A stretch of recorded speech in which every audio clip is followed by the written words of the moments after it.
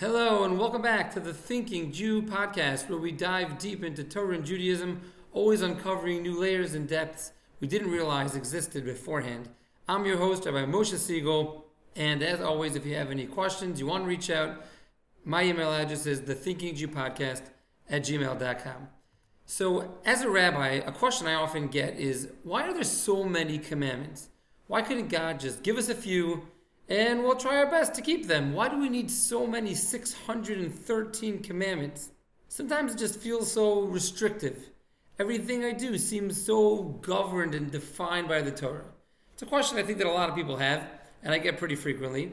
And if you think about it in context of the Torah, last week's Torah portion, we were at Mount Sinai, we received the Torah, and then you come to this week's Torah portion, and it's just straight commandments the whole time. There's actually 53 commandments in this week's Torah portion. So I want to continue a little bit the theme we started last week and try to give a little context and explanation of what the role of mitzvahs really are in Judaism. Why are there so many of them, and why do they come up so constantly throughout our day? So the main takeaway that we spoke about here last week was that the Sinai experience wasn't actually about getting the Torah. Rather, it was really more about the union, or the marriage, so to speak, between God and the Jewish nation. The greatness of Sinai was that it created this eternal bond and connection between the Jewish nation and the Creator of the world. So if that's true, building on that theme from last week, what exactly was the role of the Torah in all of this? It clearly was a super major part of the Sinai experience, and it plays the most significant role in the life of the Jew every single day, beyond just the marriage. Obviously, the Ten Commandments were the crucial part of Mount Sinai. So what role exactly are those commandments and our mitzvahs playing in the bigger picture relationship between the Jewish nation and God? I want to share with you a fascinating piece from the Tosfos, the Das Zakenim. This is actually can be found in Deuteronomy chapter 9, verse 16. And again, as always, the sources for these are cited in the episode description. So if you want to see this inside, you can find it over there. In Deuteronomy over there, Moses is going ahead and he's chastising the Jewish nation for, right after the Mount Sinai experience, going straight into the golden calf, how quickly they left the path of this relationship with God. And Tosfos, the Das Zakenim, gives a parable. He compares it to a king who betroths a woman, he marries a woman, and he says to her, I'm going to send you the ksuba, the marriage contract, in a little while with the best man. And when the best man arrives, ksuba in hand, he sees this woman and she's involved in an affair. So what's his reaction? Immediately he gets up and he tears the ksuba into pieces. So too, explains the Das Zakenim, Hashem betrothed the Jewish nation at Mount Sinai, and Moses, the best man, comes down carrying the ksuva, the two tablets, written on them the Ten Commandments, and when he sees the Jewish nation in an affair with an alternate God, the golden calf, he smashes the ksuba into pieces. So we see a fascinating thing here. The Das Zakenim is explicitly comparing the role of the Torah as compared to that of the Kesuba. Now, no one in the right mind would go ahead and say, what's the definition of marriage? The definition of marriage is you're keeping the Kesuba. You're upholding all of the guidelines and rules of the marriage. Of course not. The marriage is the relationship. The Kesuba is just the contract. It's not the marriage itself. Yet when people think about Judaism and mitzvahs, what is mitzvahs all about? We define it as Judaism is about keeping the Torah, upholding the mitzvahs. That's really a skewed perspective. Judaism is about the relationship. It's about the relationship we established with God, and the Torah is the contract. So to go one layer deeper, let's just think for a minute together. More general, what is the role of rules in general? Let's start with marriage. Why are there rules for marriage? Why don't we just say, everybody be a good guy, be a good girl, everyone be a good person, and if everyone's good people, your marriage will be great. And we can apply this really to any system of rules. Let's say in work, or in school, or driving on the streets.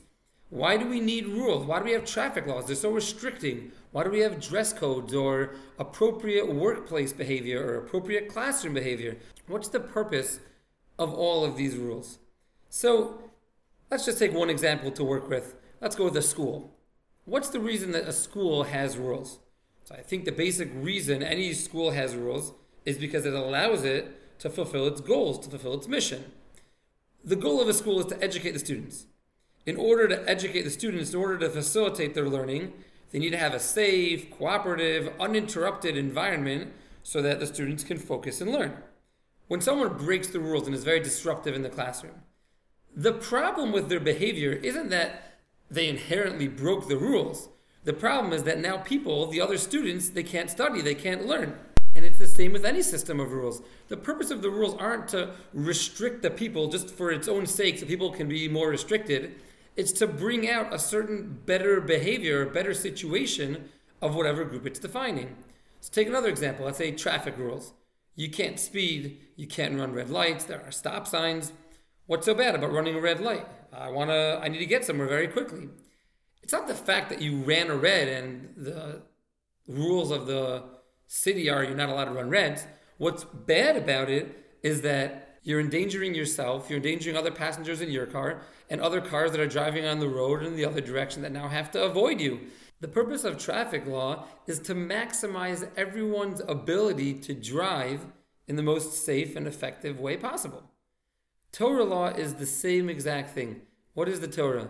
Torah means instruction. It's an instruction manual for life. If you want to know how to live life in the most safe and effective way possible, here's the rules for that. You can say, well, I want to live on the wild side. I want to decide for myself. I want to go 75 miles an hour in the 35 mile an hour zone. When you behave like that, you're missing the point. You're viewing the laws as, it's restricting how I can live. I can't do what I want to do. While in actuality, what it's there for is to enhance yours and everyone else around you's general experience. So the greatest part of Mount Sinai was that we became united and deeply connected to God. But once we and God committed to that, God then gave us the ultimate gift. He gave us the contract that delineates the rules to make this union as amazing, as deep, and as successful as possible. God says, you want to connect to me? If you take advantage of these opportunities, these positive commandments, things you should do, and you avoid these pitfalls, the negative commandments, that will be the most efficient and safe way of going through life and developing a meaningful, deep relationship with me. So to summarize, every relationship we have comes with a set of rules. Your relationship as a citizen of your country, your relationship with your boss, your relationship with any family members, be it a parent, a child, a spouse. The purpose of all of these rules and why they exist is to help create the most functional and enjoyable experience within those parties involved, between the country and its citizens, between the boss and his employees, between the husband and the wife. And this is exactly the role of the Torah as well. But in the end of the day, we have to always keep in mind the rules aren't the focus of the marriage. It's the relationship itself that is the essence, the core part of what marriage is. It's that tremendous connection between husband and wife, and the rules are just there to enhance it and maximize it to make it into the greatest, deepest relationship possible.